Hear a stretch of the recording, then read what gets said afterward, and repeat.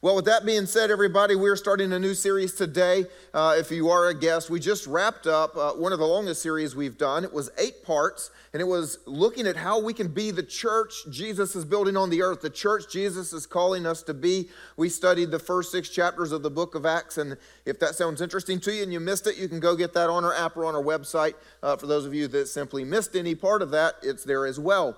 But today, as you can tell from behind me, we're starting a new series, and I really wish we had thought in advance to put up a totally different background while I was talking and doing the introduction, because that went up a few minutes ago, and all of you already looked at it, and this is not a mystery. You can tell what this series is about, right? And so some of you are excited, maybe. Hopefully everybody is. Let me tell you, though, this series is actually going to have a different bent to it. It's going to have a different approach. And the reason is because of something I read in my personal prayer time about a year ago. As I was just reading through the Bible, and it was a story about something else, but a totally different thing caught my attention. Have you ever been reading the Bible, and whatever you're reading is about this, but you notice that? Does it ever happen to anybody here? You know what I'm talking about. So let me share this with you. It's a story about Jesus and something that was happening to him, and you'll understand where this series is coming from so you know the motivation behind it. So the story goes like this. Jesus was in Bethany at the home of Simon, a man who previously had leprosy. And while he was eating, a woman came in with a beautiful alabaster jar of expensive perfume and poured it over his head. The disciples were indignant when they saw this. They said, "What a waste. It could have been sold for a high price and the money given to the poor." But Jesus, aware of this, replied, "Why criticize this woman for doing such a good thing to me? You will always have the poor among you." That's what got my attention. You will always have the poor among you, but you will not always have me. If you've ever read the story, if you've ever heard it preached, the point is obvious. It's about worship. It's about demonstrating. There's no limit to the amount of how we can worship God after what he's done for us. This woman has been set free. God has done amazing things in her life. Jesus delivered her of many demons. I mean, it's just an amazing story. And she is saying, like, I will do whatever it takes to honor Jesus for who he is. It's a great story about the value of worship.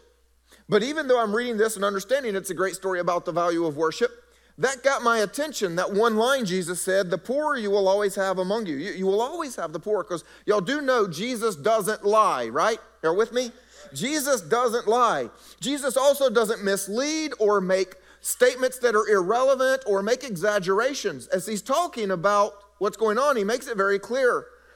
You want to give this to the poor? It's not going to solve anything, because you will always have the poor among you.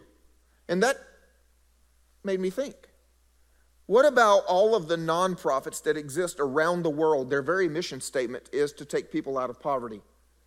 Boy, what if they read this and found out they're set up for failure from the beginning? What about all of the churches and the outreach we do to help the poor in our cities? What about the government programs that are set up to bring people out of poverty?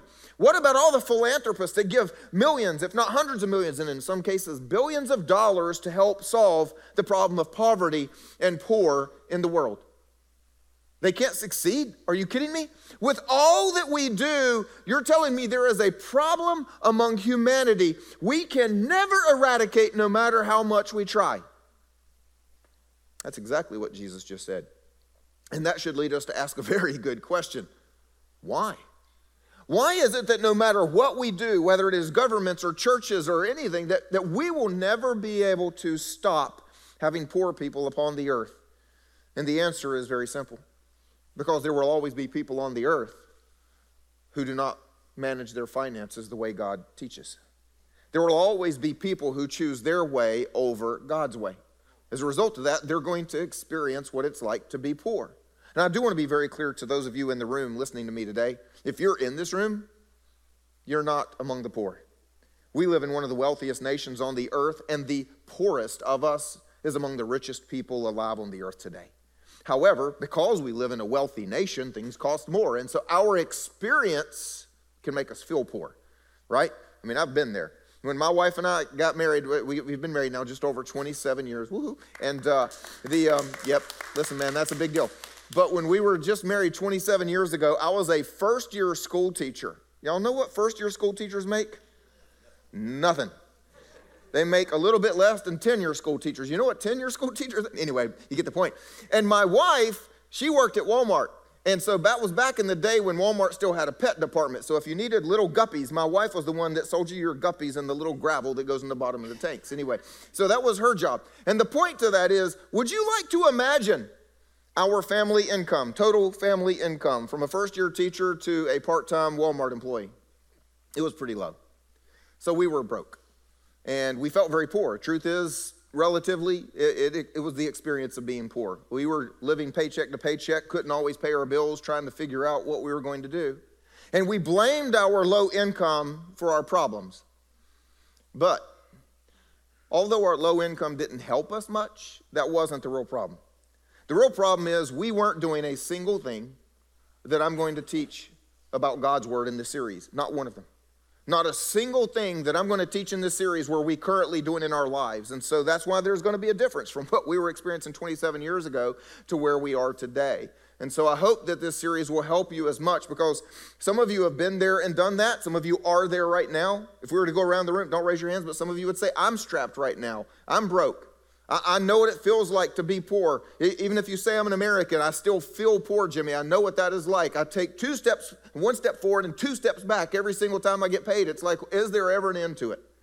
And I do want to tell you, and again, the whole point behind this series is that is not God's intent for you. It's not. Matter of fact, let me show you God's intent for you. Moses wrote this, says, but there will be no poor among you. That's to God's people. But there will be no poor among you, for the Lord will bless you. Sounds great. Who wants that in their lives? There's been no poor among me, my children, my children's children, for the Lord will bless me. There were not enough hands. I'm just going to tell you, there should be more hands going up for that, right? Think there's a catch? A caveat? If you've read the Bible long enough, you know there's got to be some kind of a catch. So there will be no poor among us. The Lord will bless us. And then we see, if only. But there will be no poor among you, if only you will strictly obey the voice of the Lord your God, being careful to do all this commandment that I command you today. The context is so important here.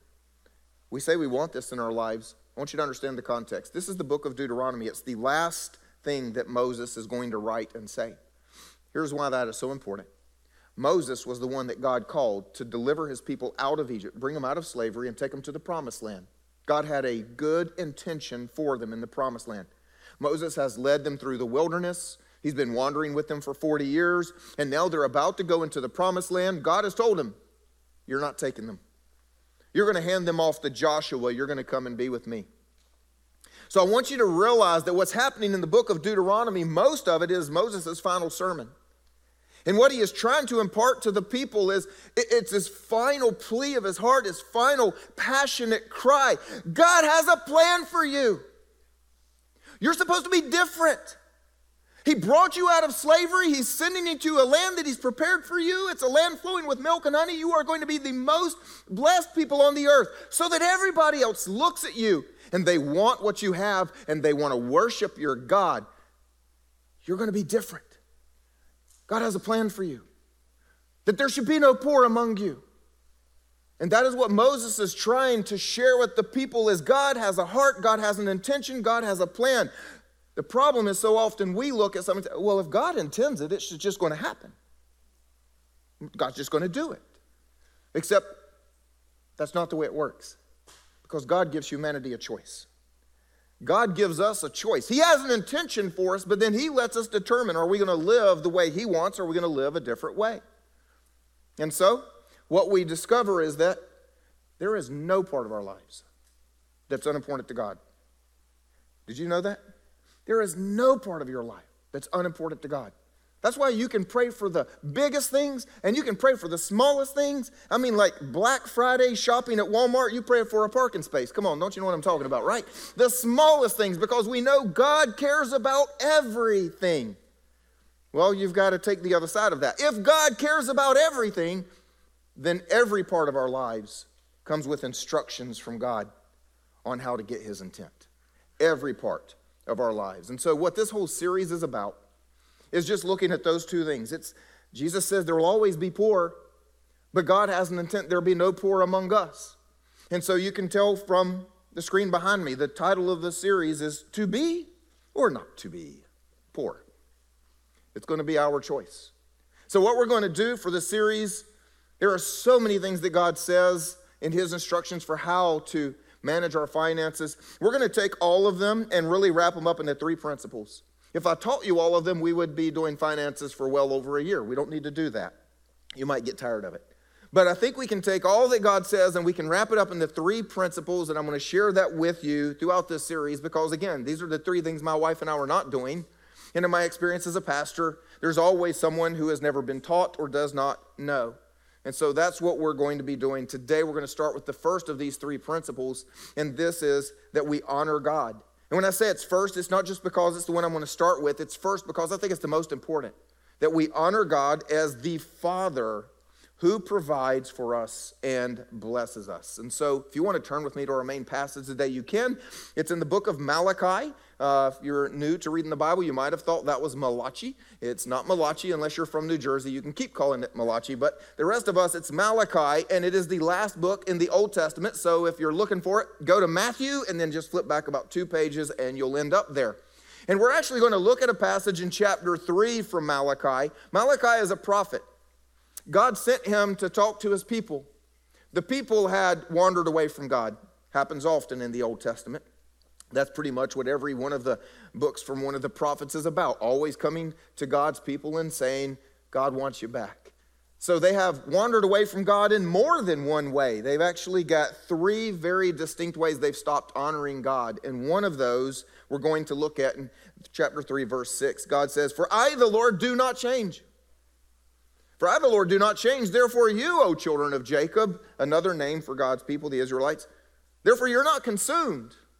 You should have been consumed. You've disobeyed enough. You deserve to be consumed. From the days of your fathers, you've turned aside from my statutes, and you have not kept them. But for your sake, you haven't been consumed because of who I am. I am patient.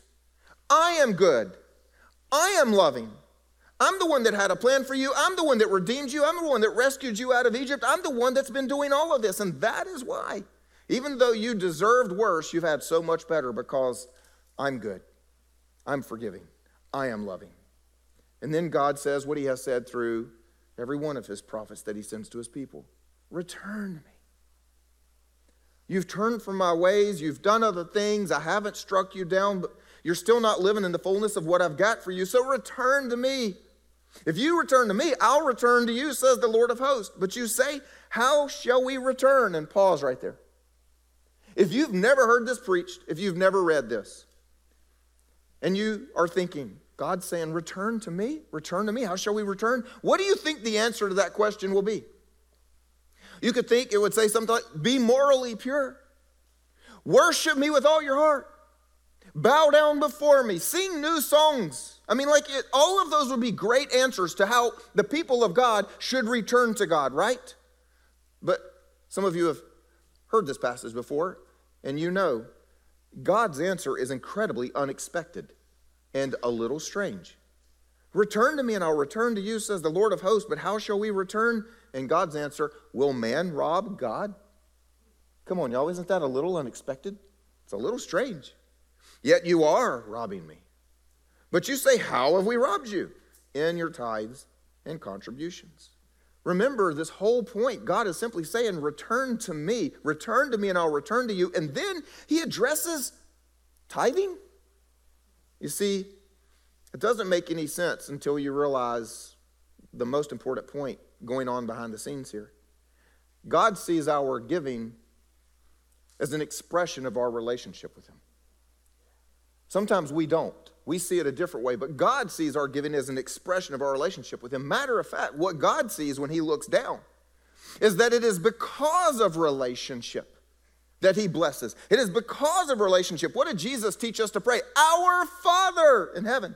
It is because he's our Father, he looks down, he sees his children. He doesn't look down and see humans floating around or walking around, whatever that is. He doesn't look down and see biological entities and just whomever came to be when all the cells came together. No, he looks down as a Father who loves, and he sees his children, and because of that, he blesses them and he provides for them. He takes care of them, and as he's told these folks, I do better than you've deserved. You've walked away from me, and yet I've been giving you a chance. And I'm calling you, come back to me.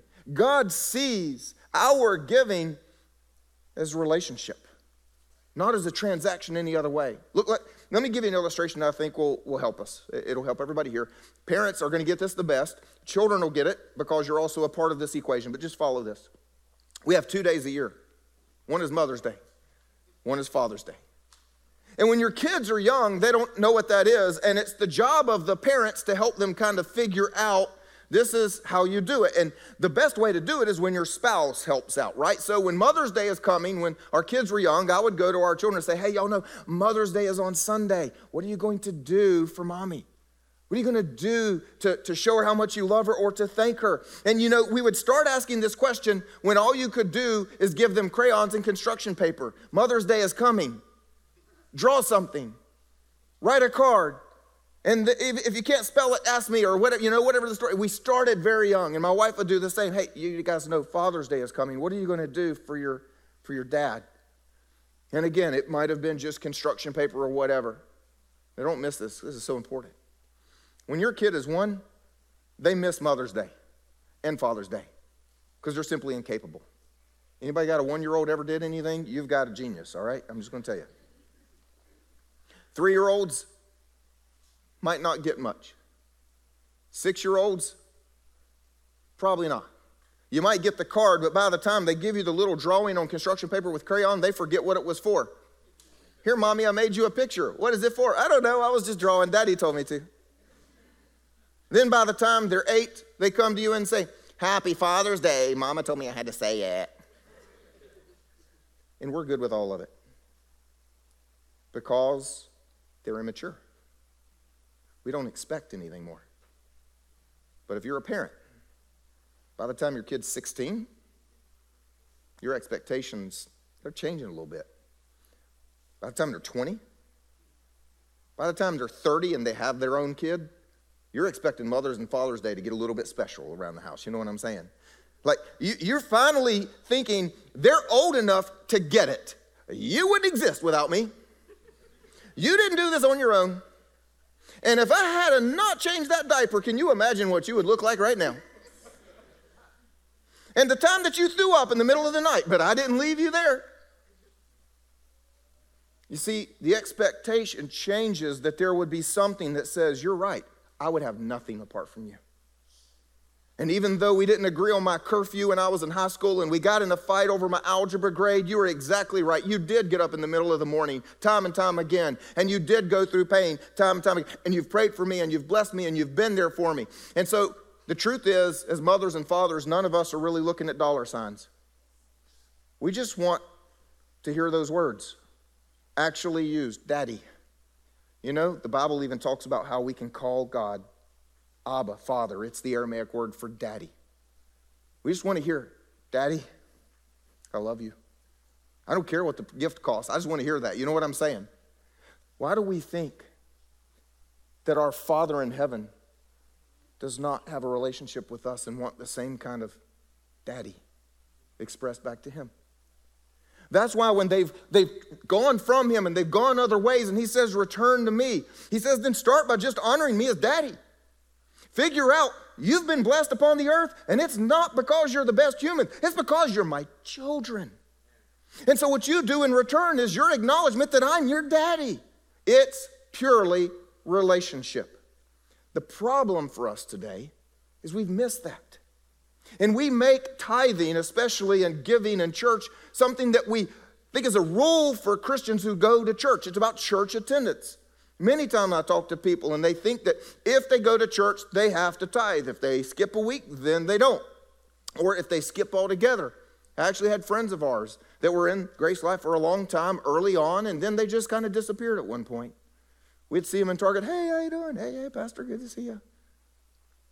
And then they came back a few years later. And they told us. Actually, I was surprised. They were willing to say the reason we left is because my husband got a new job and a promotion and we were making a lot more money and we just didn't want to have to tithe.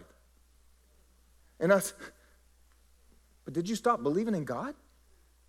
So while you were gone, you didn't think you needed to have a relationship with God? You see, we missed that. Let me tell you a cool story on the other side. Let's flip that around. I have a friend of mine that went out to start a church.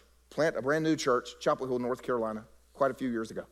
And he told me this incredible story because, see, when you go out to start a church, it's the biggest faith step a pastor will ever take.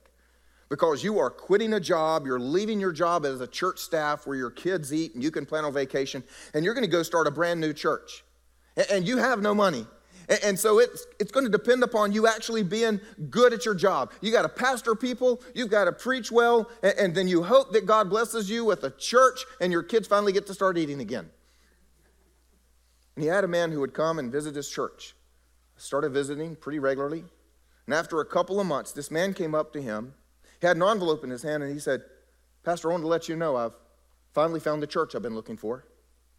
Turns out this man was a doctor. He was well off. Single man, had been looking for a church for several years. He just hadn't found the church that he felt that God was calling him to. He had visited a different church every week. But he recognized that tithing was about his relationship with God, not his transaction with his church. Your church is just where you make that offering to God. And so he handed my friend a check, and he says, "I have finally found my church, so here's my tithe I've been saving." He's been putting it in a savings account every week or month whenever he got paid. And my friend looked inside the envelope, and it was a check for $86,000. You see, that's the point. I don't know about you. It would start as a good idea. If I thought I'd go, well, that's a good idea. I'm going to set a savings account aside, and that's where I'm going to put my tithe. But if one day I woke up and there's $86,000 in there, I'm going to be thinking Porsche dealership. I'm going to be struggling to hand that to a pastor. But this man got it. It was about relationship. It was about saying, "Happy Father's Day. You've been good to me. You're my daddy. I've got no other. You alone provide for me." So, the question is, why did God use such strong words? So they're not honoring him as daddy. Okay, but he didn't say that. That was part of it. But his actual words were, "You are robbing me." Why does God go as far as to say, "You're actually robbing me"? And it's because of what he had already taught them.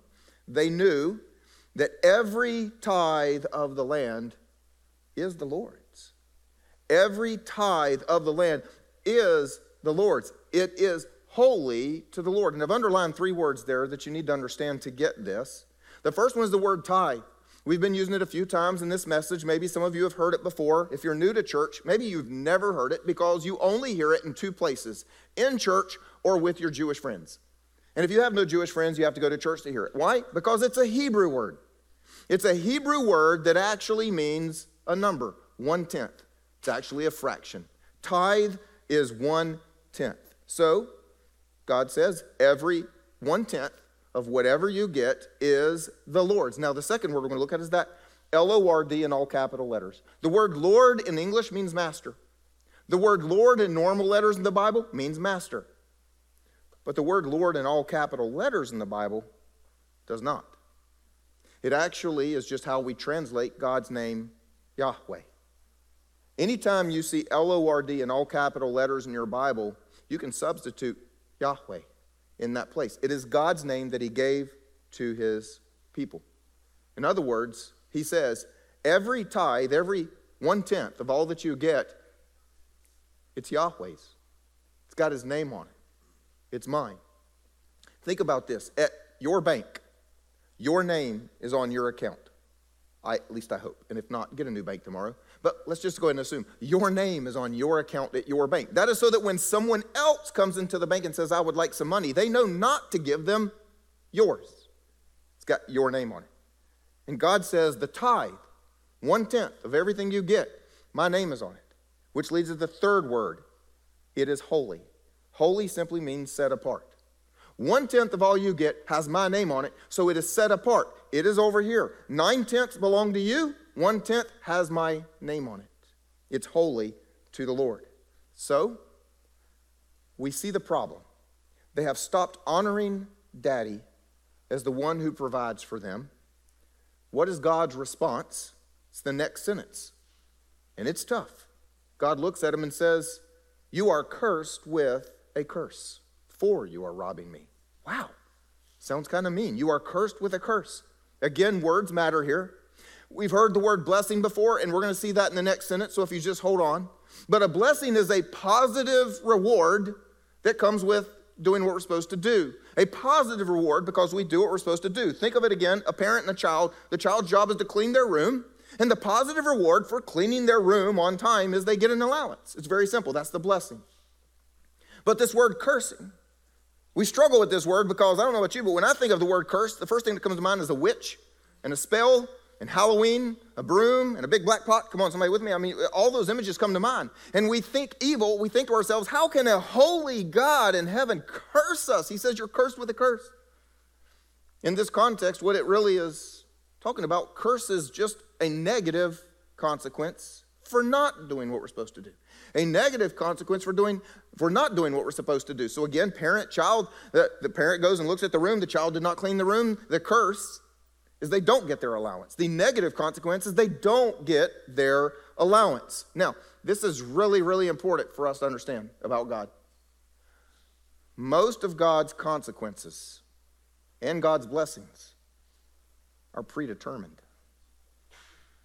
You see, when we disobey, God doesn't call a meeting in heaven to go, what do you think we should do?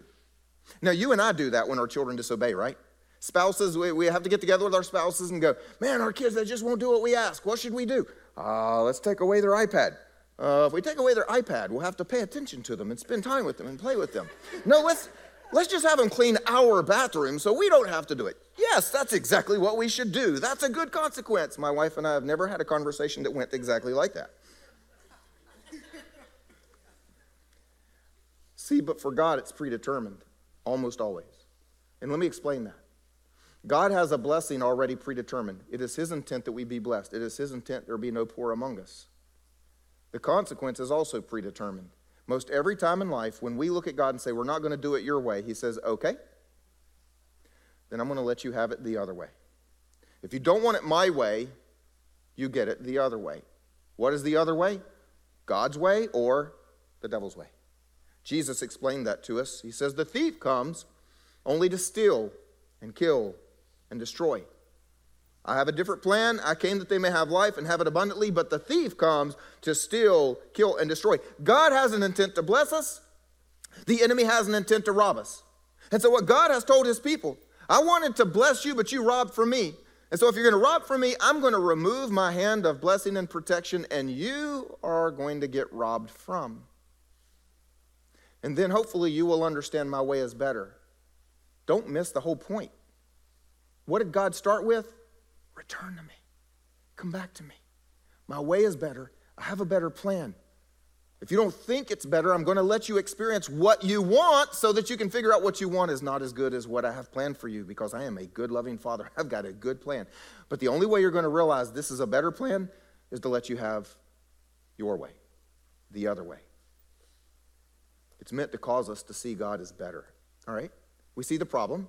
They're not honoring God with the tithe. We see the response, and that is God says, okay, I'm just going to let you have it your way. Now the enemy is going to come, and he's going to rob from you. So what is the solution? Well, good news is God tells them that. In verse 10, if you're following along, he says, bring the full tithe, again, bring the full 1/10 of all that you get into the storehouse, and there's a reason for it, that there may be food in my house. You see, when we see the words my house in Scripture, it's referring to the place where the people of God identify with their God on the earth, where people know that God is worshiped. If they want to learn something about that God, that's where they go. In these cultures in this part of the world at this time, there would be temples dedicated to different gods. And if people said, I want to know more about Artemis, they would go to this temple and learn about or worship her. And so the place where God is worshiped, the temple, where they know that you can go and you can learn about Yahweh, the God who loves his people, the God who blesses his people. And in his place, in his house, there should be food. It includes spiritual food like teaching or counsel or prayer. And those still exist today. Could be natural food like resources for when you're in need, or funds for outreach to go and make God famous upon the earth. And I want you to know, in case you're new to GraceLife tithes as well. The first 1/10 of everything that is ever given here, Monday morning our accountant slides it into missions funds that are all dedicated. We can't use it for us. Just like when God says it's set apart as holy, it's set apart. It is no longer for us to get salaries or lights or air conditioning or anything you want. It's not for you and me. It is to have food to this world to represent the name of Jesus. And the truth that you and I need to recognize, if there's going to be food in God's house, remember that was the point, bring it into the storehouse so that there will be food in my house. If there's going to be food in God's house, God's people have to put it there. If there's going to be food in God's house, God's people have to put it there. I promise you, an atheist has never awakened a single morning with an anxiety attack going, oh my gosh, the churches down the street may close their doors. They'll stop preaching things I don't believe in and counsel people to do things I don't think. No, I can't let that happen. I must give them money. Never happened. If there's going to be food in God's house, God's people have to put it there. Okay, so where are we? We see the problem, and we saw God's response to the problem, and now we see the solution. And do you realize God could have stopped right there? This is what you should do. Bring the full tithe into my house so that there's food in my house, and we'll call it all good. But the coolest part of all of this is that he didn't stop there. That should have been enough. Do what God intends, God will do what he intends. But he actually goes on to make a promise. And this is the most important thing I want you to see today. He says, bring the full tithe into the storehouse that there may be food in my house, and thereby test me. Test me, says the Lord of hosts. See if I will not open the windows of heaven for you. And it's a two-part promise. The first part, see if I won't pour down a blessing until there's no more need. You will not have lack. There will be no poor among you. It's the first part of the promise. And you know how he can make the first part of the promise? Because of the second part. I will rebuke the devourer for you. The one who comes to steal, the one who comes to destroy, no, he's going to have to go through me to get to you if you honor me as your daddy. If you honor me, I'm going to stand between you. And God makes this two-part promise. You will be blessed until there is no lack, and I will stand in between you and the one who comes to steal. Look, here's the truth. If you've paid attention in our world today, I think this message is incredibly timely and relevant. Our world is filled with turmoil right now. Economic instability is one of the biggest topics. If you read the news, you see it article after article every day. There's a war taking place in our world that has a very important religious backing to it. And because of that, this war could expand based upon how different countries have different beliefs towards the people of God. It could get very interesting. This war is already affecting our world, and if it gets bigger, it's going to affect our economy even greater. And so because of this, I get asked every week, somebody comes to me and going, Pastor, what should we do? How do we know? Should we buy gold? Do you buy gold? Or what are you doing with your investments? What are you doing with your 401k? Should we cash it all out? The first thing I think is, if any of you people ever saw my 401k, I am the last person you would come to for advice. But here's what you got to know. I'm a pastor. I'm not a prophet. I don't know what tomorrow holds. I don't know what's going to happen in Israel and Gaza and the Middle East. And I don't know what's going to happen to the economy because of it. And I'm not a financial guru either. I'm a pastor. So I'm going to tell you what I do know as a pastor. The blessing of God is the only way to be above the circumstances of this world. It's the only way. I don't know what the world holds. I don't know what's coming tomorrow. I don't know what's happening, but I do know no matter what happens, the blessing of God is the only way to be above the circumstances of this world. So that brings us to the whole point for us today. Do you want that blessing of God in your life? If you do, you're going to need to answer two questions in your own heart. We'll give you two questions there for you. Every person's going to have to answer them on their own at one point in their lives. It's time for you to decide if now is the time for you. The first question is this: do you believe? Doesn't matter what the person beside you believes. It only matters what you believe. Do you believe that God is your provider and the source of all blessings? And the reason I explain that is because I think it's an honest struggle we all have at some point in our lives. We look around and we say things like, but I work hard. I work harder than that guy. That's why I got the promotion. That's why I get paid more. I did this. And that's got some truth to it. We look around and we say things like, but I do a really hard job. It is more stressful. It is more difficult. It comes with greater risk, and I have more responsibility. That's why they pay me more than that person. I do this. And there is some truth to that. We say things like, I went to college and I worked hard. I studied when my friends were playing basketball. I passed the exams. I got advanced degrees. I now have certifications. I get paid more because I did that. And there is some truth to that. Don't let that be the only truth, because God warns us, beware, lest you say in your heart, my power and the might of my hand have gotten me this wealth. You see, the truth is, if you do one of those jobs that's harder and more difficult and you get paid more for it, God gave you the intelligence to do it. If you show up for any job, God gave you the health. If you have a job, God gave you the opportunity. We could just keep going. You've got to decide, do you believe that everything is because God has been a good daddy in heaven to you?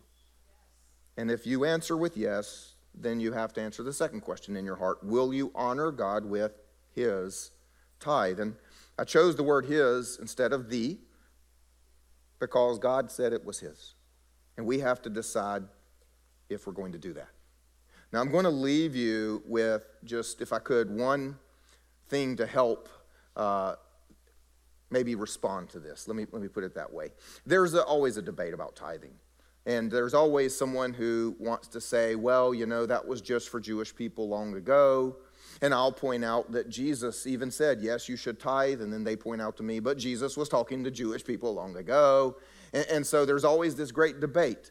Is tithing a rule for Christians today? Or was it just a rule for old people long ago in the Jewish world, Jewish people long ago? And my encouragement to you is, it doesn't help if you get lost in that debate. There is a debate. I'd be willing to answer it for you. It'll take at least another hour or two of your time, depending on how much you want to argue, but it can be answered. And there are good answers to it. I don't have time for that. So I'm going to try to make sure you don't miss the point by getting lost in the debate. Almost everything in here was written to a Jewish person long ago. If we start throwing out parts of it because it was originally expressed to a Jewish person long ago, we will have almost nothing left. We will lose some things that we love and pray. You no longer get to have someone look at you and say, may the Lord bless you and keep you and make his face shine upon you, because that was said to Jewish people long ago. You no longer get to pray over your life, for I know the plans I have for you, plans for welfare and not for harm, because that promise was made to Jewish people long ago. And it was to Jewish people long ago, God says, you shall not lie, you shall not steal, you shall not murder. Do you think God cares if you lie, steal, or murder today just because you're not a Jewish person from long ago? Look, there's a debate, and I'll have that debate with you over some good chocolate if you bring it. But don't miss the point. God made a promise. It's about the promise. And God makes this promise only one time in all of Scripture to people for doing one and only one thing. Bring the full tithe to my house. Honor me as your Father in heaven. And here's my promise to you. See if I will not pour down a blessing until there is no more need. And I will stand between you and the devil. You can have a debate, or you can have the promise of God in your life. The choice is yours. And so, we want to help you if you're ready to take this step. I don't know about you, but the idea of giving God a full 1/10, if you've never done that sounds crazy. Sounds hard. When my wife and I were just newly married and had the jobs I told you about, and our preacher, for the first time, preached on tithing, I'd never heard it, and I thought, 1/10, you're kidding, right? You know what I make as a school teacher? 1/10? I don't have 1/10. I can't afford to do it. And so many people will say, I can't afford to do it. Well, we want to help you do what God said. God said, test me. See if I won't do what I said. So as you can see on the screen behind me, it's called the 90-Day Tithing Challenge. You can text 90-day to that number on the screen, or you can hit that QR code if you're watching this message later, or you just don't get that right now. And a week from now, you say, I think I should do that. It's online, and it's on our app as well. Let me explain what it is. Little science behind the whole 90-day thing. But if you decide you want to test God for 90 days, you sign up and you put a date, and for 90 days from that date, you give God the first 1/10 of everything that he gives to you. And then you see if he shows up and fulfills his word. Let me tell you what we'll be doing in the meantime. We will be praying for you. We have a team that prays for those people because we have people who sign up all the time. We've got people who will pray for you every single day by name. And then each week you will get something from me. It'll be an email with a short little video or just a little word just reminding you of some things that God has planned for your life. Just encourage you in your faith along the way. But if you get to the end of those 90 days and you feel God did not do what he said, we give you every penny back. Because we want to help you take this step towards God. God doesn't say test your church. He says test him. This is between you and him. And so if you want a risk-free chance to take this step of faith, sign up for the 90-day tithing challenge. See if God will do what he promised to do. They say a picture's worth 1,000 words. What do you think a video's worth? We'd like to share a couple of stories of people who have just done this. If you would, turn your attention to the screen. My name is Shanita Brayboy, and I've been attending GraceLife since December of 2022. Hi, I'm Melinda Taylor, and I have been coming to GraceLife for almost 3 years. My story with tithing is that it was always a stressful subject for me. Growing up, my father always said that tithing was something that was required of those who needed to pay their way into heaven. My original outlook on tithing, to me, it was something that I knew you should do as a Christian, because I knew that your money should be put first. I knew that's something that I'm supposed to do, but I never acted on it. I would start, and then I would stop. I would start, and then I would stop. A few years ago, my husband and I went to another church where my husband said, we need to start tithing here. And I was like, not happening. Fast forward, we start coming to GraceLife. And again, my husband says, we need to start tithing. I finally gave in when I felt that God was just like, why are you not trusting me with your money? Which was very new to me as a newer Christian, but it was the first time I really felt God was pressing on me to tell him, it's okay, let it go, I got this. I'm in the process of going through a separation, so my finances are different. I've never had to be responsible for a household alone. I knew that giving 10% off the top would leave me in the negative to where there's something that I'm not going to be able to afford, but I didn't. And through that, God has actually blessed me. It actually seems as if I have more money than what I do have, but I still get paid the same amount. God blessed me with a brand new car that I did not think I would be able to afford. And I just truly see the blessings that he's providing. After the 90 days, we continued to tithe. We haven't stopped yet. And the blessings haven't stopped either. We've gone through many seasons, but financially we have not hurt at all. I feel that as long as we give to God first, he's going to give back to us because it's his money and he's allowing us to have the other 90%. And I absolutely can't say thank you enough to God for allowing us to have that. So it really impacted my closeness with him to really put him first and ask him for things that I need. Coming here and going through the challenge really showed me that this is what is important and it can be done. You just have to have faith and truly trust God.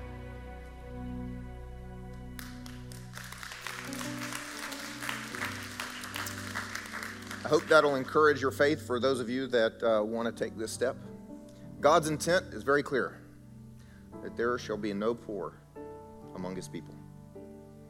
To be or not to be poor, well, that's going to depend upon us. Let me pray for us.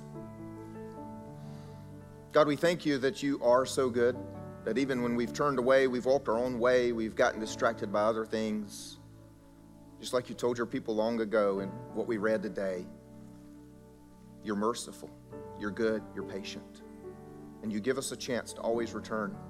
God, today we just confess to you that we live in a world that is so materialistic. We're constantly surrounded by things that say money will change your life and make it better. I think it's part of the temptation to keep us from giving you any part of it. So God, we ask you, would you come and work in our hearts, because that's where the problem starts. Would you come and help us not be so attracted to the things of the world, and instead reveal our relationship with you, to you. Because that's what we want to do, God. We want to show you, God, you are our daddy in heaven. We love you and we thank you, and we honor you for that. If you just stay in a place of prayer, I want to speak to those of you that have yet to make Jesus your king. Yes, God cares about your finances, but I think God cares so much more about your soul. I think he cares about your eternity. That's why when every one of us had done something that separated us from God, the Bible calls it sin, God said, I'm not going to leave you there. No, he sent his son, Jesus, to live a perfect life upon the earth, so that when Jesus was crucified as an innocent man, when his blood was shed and when his body was broken, it paid the penalty for sin, but since he had none of his own, it paid for yours and mine. And then by the same power that raised him from the dead, you and I can be raised to eternal life. We call this the free gift of salvation. But just like any gift, it has to be received. And if you've never received this gift of what Jesus did for you on the cross, I want to help you do this right now. Wherever you are, would you simply pray? Say something like this to yourself and to God. Lord Jesus, I thank you that you died for me. And so now, I choose to live for you. I thank you that you love me.